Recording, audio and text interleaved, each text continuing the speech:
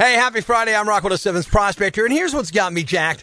There's been so much going on this week that I was having trouble deciding on what I was going to rant about today. Should I do something on former New England Patriot Aaron Hernandez? Or maybe the Supreme Court's recent rulings on gay marriage? Or even Texas Governor Rick Perry's reaction to the filibuster over his abortion bill? And then I got in the car with my wife, and it all became crystal clear. I knew what I had to rant about. I hate driving with my wife.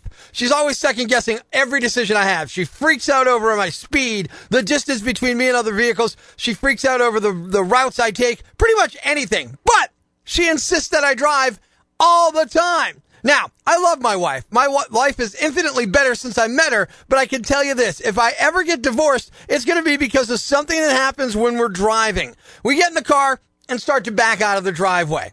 And we live on a corner lot, so there's like a 4-way stop sign there, and she's already whipping her head around like Linda Blair in The Exorcist to see if cars are coming the other way. And then as she does this, as I start backing out, and I'm like, I see the car at the stop sign. They're stopped. We're fine. So I back out, head down the hill towards the traffic light that's 3 blocks away. As we approach said light, I see a lady with her left-hand turn signal on, waiting to turn into her driveway. The light's red, but if I pull all the way up to the car in front of me, I'm going to block her driveway. There's no one behind me, so I stop, put the car in reverse, back up, turn the head back up, make sure I know what's going on. And my wife, who I love, did I mention I love her? She's the light of my life. All right, I did? Great. She says, she could have waited till you got through the light. Yeah, she could have, but no one's around. No one's behind me. God forbid I be nice and save someone some time. We're not even 3 blocks from the house and my blood pressure's through the roof.